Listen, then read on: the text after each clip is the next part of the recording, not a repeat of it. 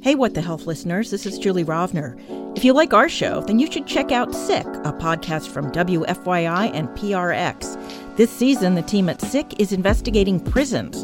Incarcerated people are entitled to health care under the Constitution, but a lot can go wrong in a place that's supposed to keep people healthy, yet designed to punish them.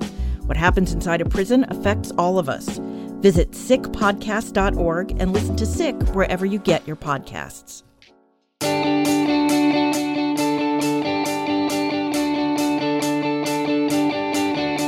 Hello and welcome back to KHN's What the Health. I'm Julie Rovner, Chief Washington Correspondent for Kaiser Health News. I'm joined by some of the best and smartest health reporters in Washington.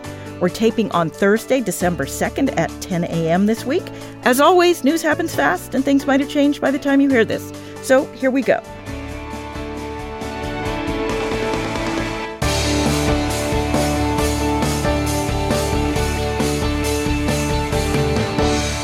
Today, we are joined via video conference by Alice Ollstein of Politico. Good morning. Sarah Karlin-Smith of The Pink Sheet. Hi, Julie. And Shefali Luthra of The 19th. Good morning. Later in this episode, we'll have an interview with Blake Farmer of Nashville Public Radio. Blake reported the latest KHN-NPR bill of the month, about 2 trips to the emergency room, but only one with a really big bill. But first, this week's news. We will start with the Supreme Court this week. We are still waiting for a decision in that Texas case where abortion after 6 weeks of pregnancy has basically been unavailable since September 1st. But on Wednesday, the justices heard oral arguments in the case where they could and very well may, judging from what was said, overturn Roe v. Wade. Shefali, what's this case about? So this case is on its face right about a 15-week ban to abortion in Mississippi. As we know, Roe v. Wade and Planned Parenthood v. Casey have pretty clearly cemented the right to an abortion up until fetal viability, which typically occurs 23 to 25-week window, so we often say 24 weeks. And Mississippi has used this case to argue that the Roe v. Wade and Planned Parenthood v. Casey precedents should be completely overturned, and that instead states should have the right to essentially determine whether abortion remains protected or not. And as you mentioned, Julie, and as I'm sure we'll get into, it seemed quite clear that there is a majority for, at the very least, upholding Mississippi's law, which would inherently weaken those protections, and quite possibly, and maybe even likely, overturning Roe v. Wade entirely. So when Mississippi originally asked the court to take this case, which was like a year ago, the court delayed and delayed and delayed its decision on whether or not to even hear it, because this case had been struck down as being in violation of Roe v. Wade and Planned Parenthood of Southeast Pennsylvania versus Casey. But now Mississippi said at first, we just want you to uphold our 15-week ban. Yesterday, the state's Solicitor General said the heck with that and asked the court to overturn Roe entirely. Alice, I see you nodding. Why the change? Well, if you want to look at the timing here, what has changed on the court since they first petitioned the court to hear the case, and now is Ruth Bader Ginsburg died and was replaced by Justice Amy Coney Barrett. So when Mississippi originally petitioned the court to hear the case, the court had a different makeup, and they made the argument that they thought would be most appealing to the justices at the time, which is that you can uphold this 15-week ban without overturning this longstanding precedent. And they then felt that they could sort of throw that out the window and push for full overturning of Roe and Casey, which they did yesterday. And it was interesting to me that Chief Justice Roberts sort of tried to get them to go back to their original argument and said, well, what about just upholding the 15-week ban? And, 15 weeks isn't that different from 24 weeks. Of course, people who are dealing with an unwanted pregnancy might disagree with that.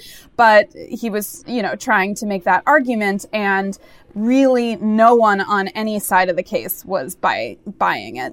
The lawyer for Mississippi said, nah, you really have to go all the way and overturn Roe. The lawyer for the abortion clinic said, look, if you uphold 15-week ban, what's to stop states from pushing that earlier and earlier and earlier? There's no legal justification for a 15-week ban that couldn't also be made for a 10-week ban or even earlier. And Mississippi has passed its own 6-week ban to go along with its 15-week ban, right? Exactly. And that just proves the point.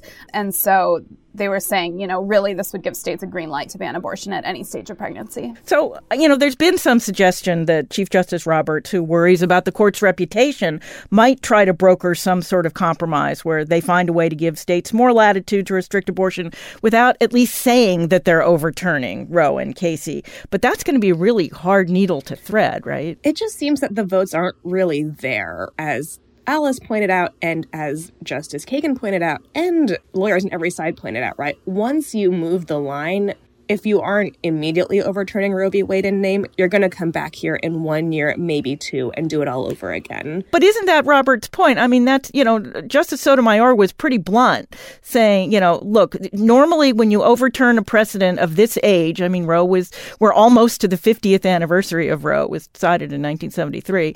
When you're overturning a precedent like this, something has to have changed, something other than the makeup of the people on the court. And she was pretty blunt about suggesting that this could, yes, the Supreme Court could get what pro-lifers have been working for gradually for 50 years, but it could also blow up the court's entire reputation. Well, the question of what has and hasn't changed in the last 50 years was a key part of the arguments yesterday. And, Mississippi in its written brief, not as much in the arguments, tried to make the case that so much has changed in society that abortion isn't necessary anymore, that people have more economic opportunities and more supports and this and that and the other thing. I think this pandemic has sort of put that to lie a little bit, the state of working parents. But they did, in oral arguments, also try to argue that the availability of contraception also makes it not necessary for abortion to be protected. And then Justice Amy Coney Barrett jumped in and said, well, you could always give babies up for adoption. So doesn't that solve the problem? And again, the attorneys for Mississippi's only remaining abortion clinic and the Justice Department said, no. The core question of whether a person has the right to control their own body and decide whether or not to continue to be pregnant has not changed. A lot of things have changed since the 70s. That has not changed. And one of the big ironies is that, it's always been more dangerous to give birth than to have an abortion. But now that we have an increasing maternal health crisis, it's much more dangerous for the woman to carry a pregnancy to term than it is to have an abortion, which I think did get raised by somebody at the arguments. That didn't come up as much, but it was interesting to me that they did get in a little bit to why contraception isn't the be-all, end-all solution, because a lot of people are uninsured and can't afford it. And, even if you take it, there is a fail rate. And so there still will be the need for abortion is the argument that they made. And I think the point about Mississippi in particular, as the state we're talking about, is worthwhile as well, given that Mississippi has one of the highest rates in the country of pregnancy-related deaths. We know it is also much worse for Black women, right, who are traditionally lower income in Mississippi due to many historic reasons, right, and are more likely to be uninsured and face all these barriers that Allison is talking about. So how does the Texas case factor into all of this? We're expecting that decision soon. The court rushed the oral arguments on it, but we're not expecting the Mississippi decision until the end of the term, most likely, which would be sometime next summer. Could the court allow abortion providers to sue over the Texas law and then overturn Roe before that lawsuit even gets to the Supreme Court? So, yes, we could see that kind of sort of mixed decision, but I think that would happen because the Texas case mostly focused on the weird enforcement mechanism of that particular state law, where private citizens are allowed to bring lawsuits to enforce the abortion ban instead of the state itself. And so the outcome in that case may more hinge on those technicalities than the core questions of abortion rights. And so you could see the court allow the Texas law to be challenged, but uphold the Mississippi law and, potentially chip away at or overturn Roe versus Wade. But I also think that we could see the Supreme Court just continue to sit on the Texas case as they've done for months already, despite rushing to set up the arguments, faster than they've done in a really long time, many years. They have allowed the Texas law, which, effectively bans most abortions in the state, to continue for about 3 months now. And so I think because we haven't seen a quick resolution, it could be a while to come.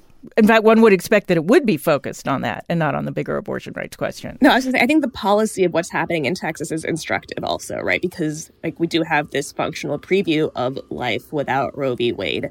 And what's actually really interesting, to me at least, is that what's happened in Texas has had a direct impact on Mississippi, right? The clinic, Jackson Women's Health Organization, has seen this really dramatic surge in patients coming, and that's because many are coming from Louisiana, right, where Hurricane Ida decimated abortion clinics, and also a lot from Texas, right, where people are waking up at 3 a.m. and driving 6 hours to get there and doing it all again 2 days later because of the waiting periods.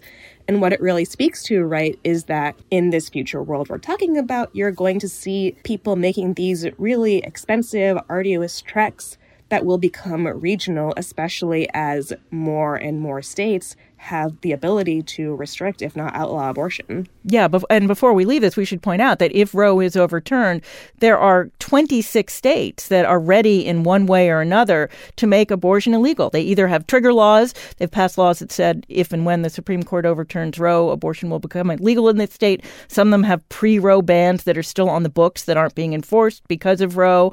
Some of them are simply ready to act. And if you look at the map, it's basically the South and sort of the middle of the country going all the way up to the Canadian border. There will be big swaths of the United States where women will be literally hundreds of miles from the nearest legal abortion clinic. What I keep trying to emphasize in my reporting is that we all already live in a country where your ability to get an abortion is dictated by where you live. And in many parts of the country, it's already out of reach for a lot of people, whether due to distance or cost or other factors. And so the idea that should Roe get overturned and the country would become a patchwork of access, it already is a patchwork of access. It would just drive the divide further apart. And you would have states like California and Illinois who are already adding staff, adding hours to their clinics in anticipation of a surge. You know, you would see people having to go to those places, and in a lot of places it would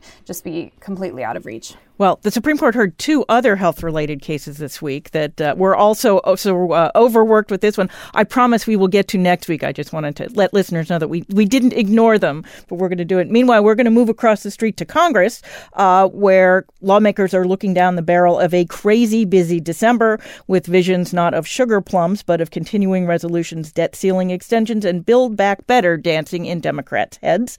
Let us start with the spending bills because they expire at midnight Friday.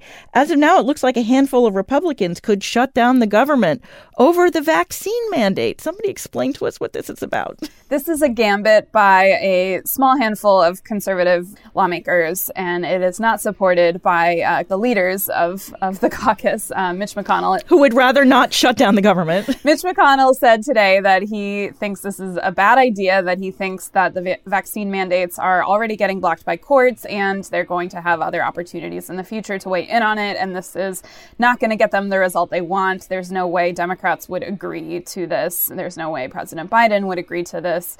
It's sort of, you know, the 2013 Obamacare shutdown all over again. So we will see if it gets traction. Yes, for those who don't remember, in 2013, Ted Cruz basically single-handedly refused to let the continuing resolution pass as the new fiscal year began on October 1st, and we had a 2-week shutdown just as we were trying to get healthcare.gov up and running, and it crashed and burned. And I really would not like to relive October 2013 again if I can possibly help it. What's the status of the Build Back Better bill? So passed the House just before Thanksgiving. It's now in the Senate. Senate Majority Leader Chuck Schumer says he wants to finish it before the end of the year. Possible? Well, it's always possible, but considering how delayed they are with the spending bill and also the National Defense Authorization Act, which we're hoping to get out of the way by now, but have not yet because of fights about other things, it really puts it more in question. So right now in the process, they are going through aspects of the bill with the parliamentarian to see if they can fly under the reconciliation rules. So Schumer said he wants the bill on the floor by December 13th. We'll see if that happens. It seems kind of ambitious, but we haven't really even seen the Senate's version of the bill, which is really striking. Well, my periodic reminder that the Affordable Care Act passed the Senate on the morning of Christmas Eve. So there's something about the end of the year that sometimes actually pushes Congress to get stuff done. Meanwhile, because there's not nearly enough news, we have a new COVID variant to talk about.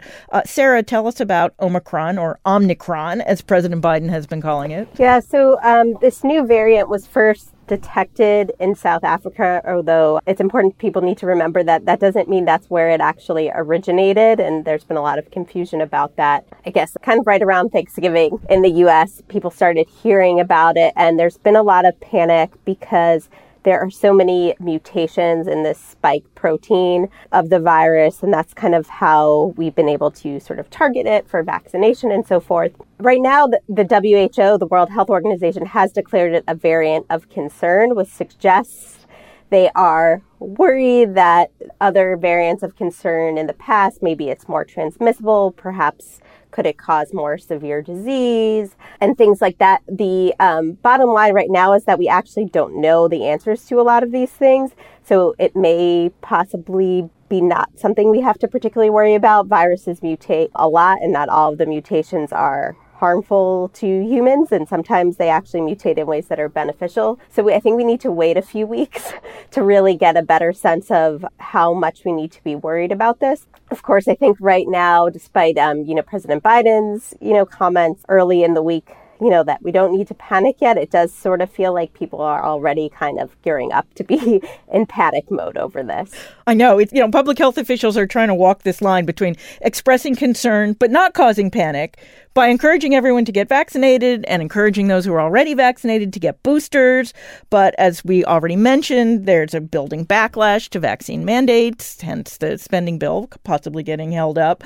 Might something about Omicron change this? I mean, there does seem to be, since we've been talking about this, there does seem to be more people lining up to get the boosters, which it's probably not a bad thing, even if it's not because of this. Right. In terms of people needing boosters, particularly, we know uptake among older Americans, where the case for boosters is really strongest, has been fairly low, including in like nursing homes and places where people tend to be really at higher risk of the disease spreading.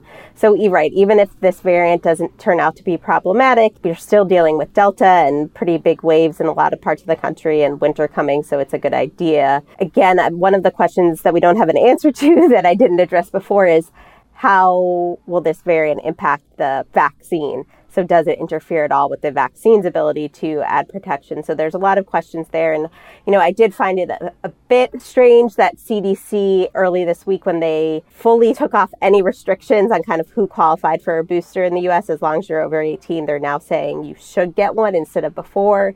There were all these caveats that kind of basically anybody who was over 18 could get one now, but there were kind of like, there were subtle language distinctions around, whether you really should or whether, you might want to consider it. And now they're just saying everyone should, and they're using this new variant as the justification. And that seems a little bit, again, unfair based on what we know about the variant so far. Which is not much. Right. It probably would be better to just make the case of we think you need a booster because of current situations, not because of sort of unknowns about a variant, which, again, we don't know how problematic it's going to be, and we don't even know how good the vaccine will be at addressing this variant. So the Biden administration, which I imagine is less than thrilled about yet another possible COVID surge, today is putting out what it's calling its winter COVID plan. Most of it feels pretty familiar: masks, distancing, vaccines. But there's one kind of new twist with making testing more available. What's that about? Yeah, so they're going to require private insurance companies to reimburse people for over-the-counter tests.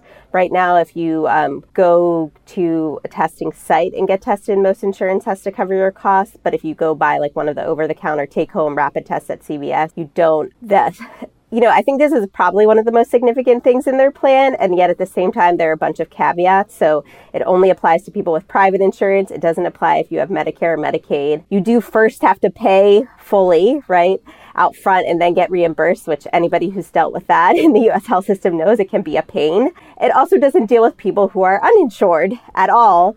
And the Biden administration is saying, they're going to make a push to make more of these tests freely available at kind of local public health sites and clinics.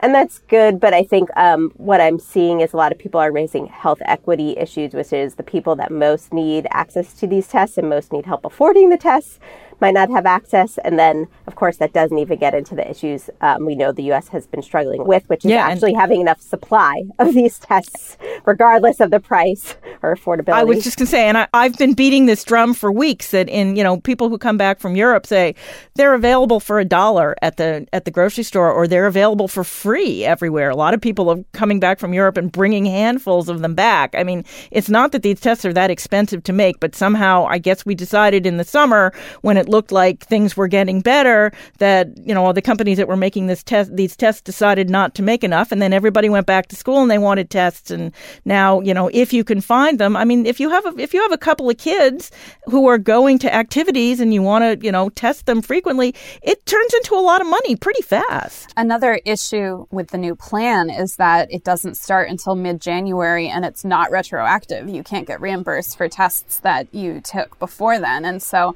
anyone who was hoping that this could go into effect so they could test before holiday gatherings is out of luck. Yeah, has to buy them themselves. Right, has to pay out of pocket. The new COVID pill, which is moving forward from the FDA advisory committee, but maybe not as big a breakthrough as we thought a couple of weeks ago from Merck's press release. Right. I think a few weeks ago, people were really excited, saying this is a game changer in our management of COVID, to have a simple-ish pill you could take at home to help prevent people from getting really sick and hospitalized. Unfortunately, as we got more data on this particular antiviral, it turns out that the final data from the study shows it's still a significant reduction in risk of hospitalization, and death from the pill, but it's not quite as strong as the interim data is.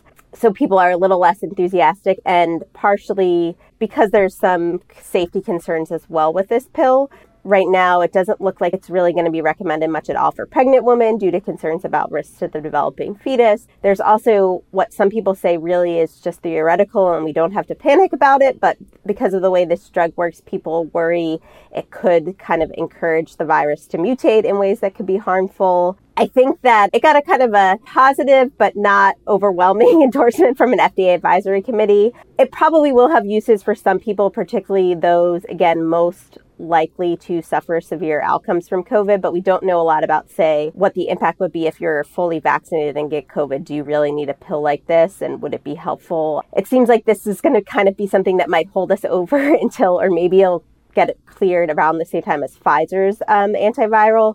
Which I was just going to say, that's another pill in the pipeline. Right. That seems to both not only have better data so far. Of course, again, we could always be surprised because we've been getting a lot of kind of press release data and then filled in later.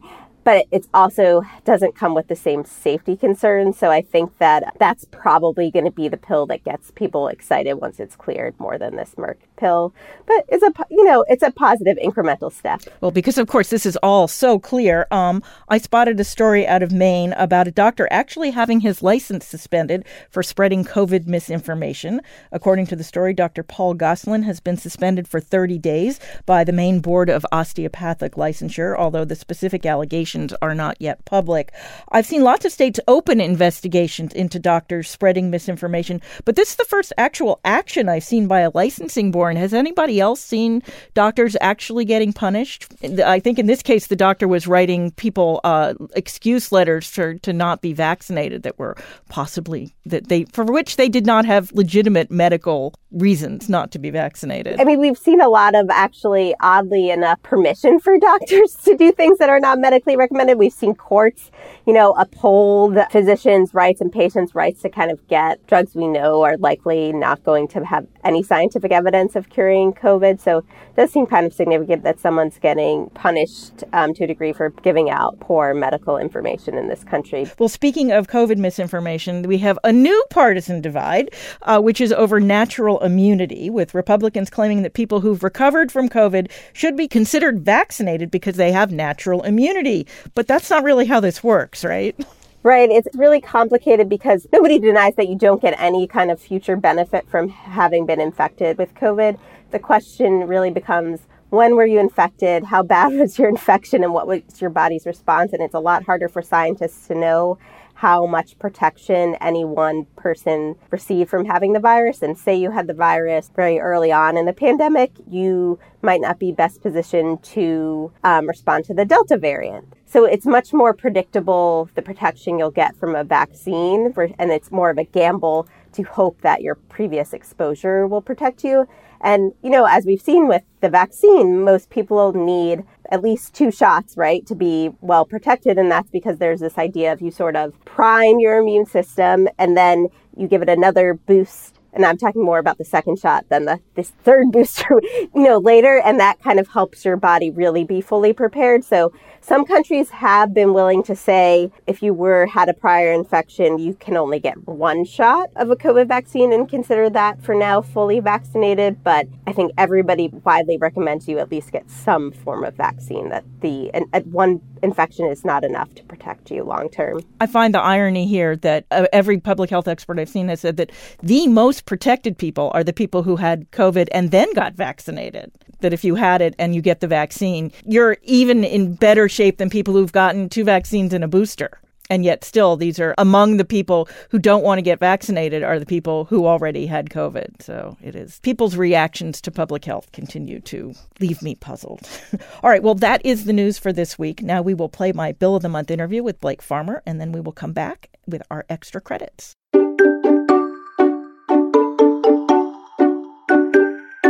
We are pleased to welcome to the podcast Blake Farmer of Nashville Public Radio. Blake reported the latest KHN NPR Bill of the Month. Thanks for joining us, Blake. I'm a big fan of your work. What? Likewise. Thanks, Julie. So we have a twofer this month. A husband and wife who ended up in 2 different emergency rooms and got 2 very different bills. Who are our patients? Well, they are patients together. They are a couple in their late 40s, Jason and Deanne Dean. They live here in Tennessee, where I'm based. Just moved back to where Deanne actually grew up in a small farming community called Delrose. It's just a little north of the border with Alabama. They're sort of young, empty nesters, kind of starting new careers all around, kind of fell when the pandemic did. They've got big ideas for a health and wellness business paired with organic farming. Anyway, they're on their own for buying insurance is what that means. So they do have a high deductible plan, which they were very aware that this was kind of a risk that they were taking. And then, of course, they actually needed to use that plan. So let's start with Jason. He cut his leg at work. It bled a lot. So he went to the ER for stitches, which seemed not an unreasonable decision. Then what happened? Well, yeah, and looking back, he does wish he'd tried an urgent care perhaps, but there aren't all that many options in their small town. So let me say, he was not covered by an employer's workers' comp insurance because he was working as an independent contractor, kind of doing this in-between construction work. So Jason knows that he does have this high deductible plan, but goes to the ER thinking maybe he'll end up paying, $800,000. They tell him his insurance will cover it, and he's not quite sure whether that even matters since he'll kind of be on the hook for all the costs with his high deductible plan. But he goes along, and of course no one ever tells him a real price.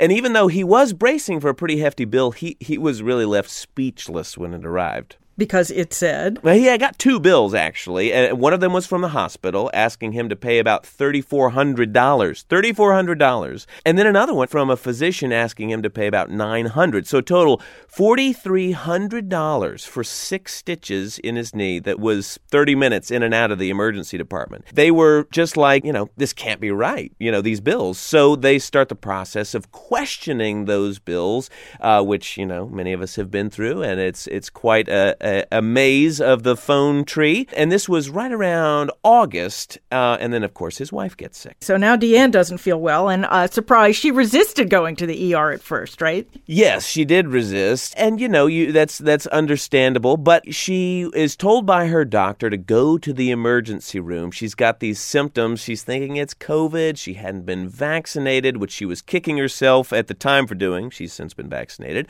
But she tested negative for COVID. So it was still having all these symptoms, getting really ill. I mean, sicker than she'd ever felt, she says. But she refused to go back to this hometown ER that they were kind of fighting these bills with.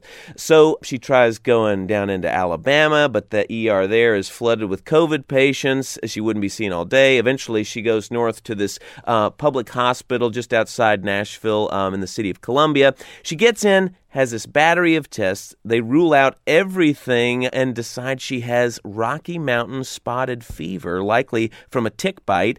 She did not develop the telltale rash that goes along with it until going home from the hospital, so they didn't think of that initially. But they put her on some antibiotics. She starts recovering pretty quickly. It's a pretty simple solution, but Rocky Mountain spotted fever can be deadly or lead to organ damage if it was left untreated. Yeah, I mean, this really was an emergency, and it required required some sophisticated diagnostic care. So how much was her bill? You know what? She ended up being asked to pay about $600, which she was equally shocked, given the treatment that she received was with the same high-deductible health plan. And why were the amounts so different? I mean, the hospitals were, an hour from each other? Yeah, honestly, it's hard to tell from what was billed to her insurance, and she's really not asking too many questions, given she expected to pay so much more. Her insurance bill was for a level 4 emergency room visit. As listeners probably know by hearing stories like this, there are 5 levels when you go to an emergency room, the 5th being like, you came in having a heart attack. Level 4 is pretty serious. Now, Jason, who was in this smaller emergency room with his stitches, he also was billed for a level 4 visit, which is what they're arguing is way too high for this sort of simple cut that he had repaired. Even still, his level 4 ER charge was, more than 5 times as much. Pretty hard to explain why. What eventually happened with Jason's bill? Are they still fighting it? Well, they are waiting to see how the hospital responds. They are moving beyond the letter writing stage where they've offered to pay about $1,000, which they've kind of done their research, figured out this was fair and customary is the language they use for 6 stitches like this. It is worth noting, I will say, Julie, that the hospitals, as you point out, they are different kinds of hospitals. The hospital Jason went to is owned by a hospital chain called LifePoint, which was taken over in recent years by private equity investors. The physicians who staff the ER in that hospital are also private equity backed. They're from Team Health, which is one of the largest operators of emergency rooms in the country and is, frankly, fighting off lawsuits from insurers that are accusing it of systematically overcharging for these fairly routine procedures. Now, the hospital Deanne wound up at, Murray Regional, is publicly owned by the county government. Of course, that does not mean that you won't get a big bill, especially when you're talking about an emergency room visit. They are often run by these same contract management groups like Team Health. In fact, it seems Team Health runs this ER, but for whatever reason, she escaped a big bill. Call it luck of the draw. So what's the takeaway here? I mean, neither of these ER trips seemed optional. He was bleeding. She obviously had what could have been a life-threatening disease. Do you just have to kind of flip a coin and hope for the best? The Deans are definitely rethinking their high-deductible plan, as you can imagine. They just figured they were in good health, no chronic conditions, but like you say, Julie, what sent them to the ER, both of them, were unexpected. So the risk they were taking suddenly became reality and not so much worth it when you're kind of at the mercy of whatever ER is going to charge you for your health plan. Even if you could do your homework ahead of time about who owns it, you don't know what you're going to walk out of there with. Urgent care probably would have been a better option for Jason had he thought of it at the late hour after work. Just didn't think it was an option in their small town. It's not like they're on every corner. Deanne knew that she needed to go to the hospital, as you say, and she's glad she made that extra effort and had the means to travel an hour to an emergency room. In fact, her parents ended up taking her. They certainly do have this bad taste in their mouth from their hometown hospital, and their real concern is more for their community, which frankly is lucky to still have a hospital at all. But as Deanne told me, it still doesn't give them a right to charge everybody with private insurance so much. We will keep at it. Blake Farmer, thank you so much. You're welcome. Okay, we're back. It's time for our extra credit segment where we each recommend a story we read this week we think you should read too. Don't worry, if you miss it, we will post the list on the podcast page at khn.org and in our show notes on your phone or other mobile device. Alice, why don't you go first this week? Sure. So I chose a piece in the Washington Post by Rebecca Tan that is about abortion funds. These are these mostly volunteer-run groups around the country who are raising money to assist people who want an abortion but can't afford it, can't afford to travel for it. And so this is an interesting piece looking at efforts to coordinate around the D.C. area between D.C., Maryland, and Virginia so that there's just one number people anywhere can call to get the help they need. And they are also, staffing up because they're expecting the call volume and the number of people asking for help to just increase exponentially if there's a decision from the Supreme Court next year that further restricts abortion rights. And so I think this is sort of an overlooked piece of it and something that is happening now in anticipation of such a ruling. Yeah, and I should point out, I mean, these abortion funds were mostly started in states where abortion was legal and available, but not paid for particularly by Medicaid. So it was difficult for low-income women to even if they could get them, they couldn't afford them. And so these abortion funds were started to help people, to actually help women fund them. Sarah. So I looked at a story from Bob Herman in Axios called The Push to Revive an Industry-Backed Medical Device Rule. During the Trump administration, CMS tried to implement a rule that would have basically required Medicare for at least a set number of years to automatically cover any device cleared by FDA that had gotten breakthrough status.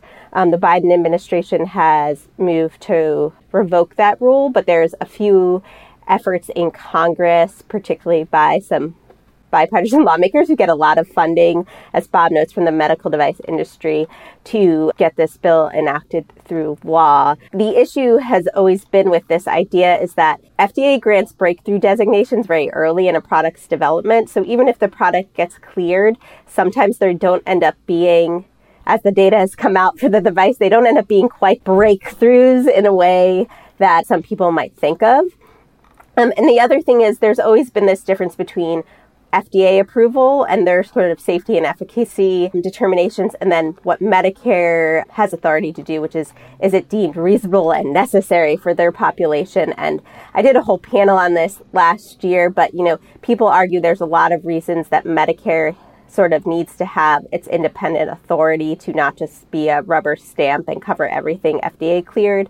In particular for this medical device rule, one of the things Medicare and the Biden administration has raised is just because FDA cleared it doesn't mean it was studied in the Medicare population and people over 65. So it's an interesting thing. It's not something that's going to die. And in general, even beyond breakthrough medical devices, there's a lot of push and pull over the years as to whether Medicare needs to just automatically cover everything that's FDA approved. Yeah, it raises a whole lot of side issues in this story. Shefali. So this is a story by my favorite colleague, Shibeli Karazana. She wrote it for the 19th, and the headline is, "Am I Even Fit to Be a Mom? Diaper Need is an Invisible Part of Poverty in America." And it's this beautiful piece where she traveled to Missouri to visit a diaper bank, and she writes about diaper poverty, which is this really troubling issue for many new moms in particular, right? Diapers are unaffordable if you live in relative poverty. It's not covered by most welfare programs.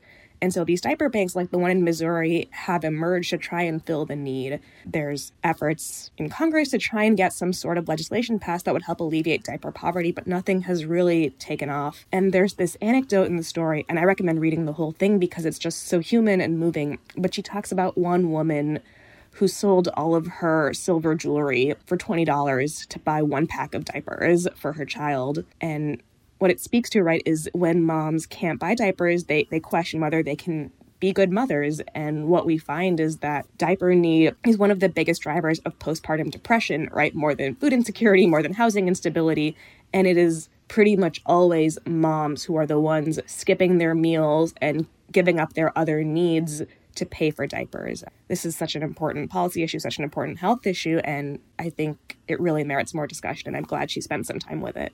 I would point out for those regular listeners, this is our second diaper story in a month. Sarah, I think you did the earlier one, but it is a really important and really sort of undercovered issue. And I feel like as we sort of talk about reproductive rights so much, this is something that we get so excited about, women having babies, and then we kind of abandon them afterwards. So it's really important. And as Shefali points out, it's not just a story about poverty, it's a story about health. Well, my story is from my KHN colleague, Sarah Varney, and it's a TV segment that appeared on the PBS NewsHour called How Unresolved Grief Could Haunt Children Who Lost a Parent or Caregiver to COVID. It's about how at least 140,000 children around the United States have lost a parent or caregiver during the pandemic. And not only are there no programs to help them specifically, but, say experts, the trauma could affect them and those around them for generations to come. There's a line that really stuck with me of one mom who's now struggling to support her two daughters after her husband, who is a truck repairman, died died of COVID after being declared essential and required to go to work. She pointed out that if he'd been in the military, there would be a safety net for her family, except there isn't because he wasn't, which feels like a pretty big oversight. Okay, that is our show for this week. As always, if you enjoy the podcast, you can subscribe wherever you get your podcast. We'd appreciate it if you left us a review. That helps other people find us, too.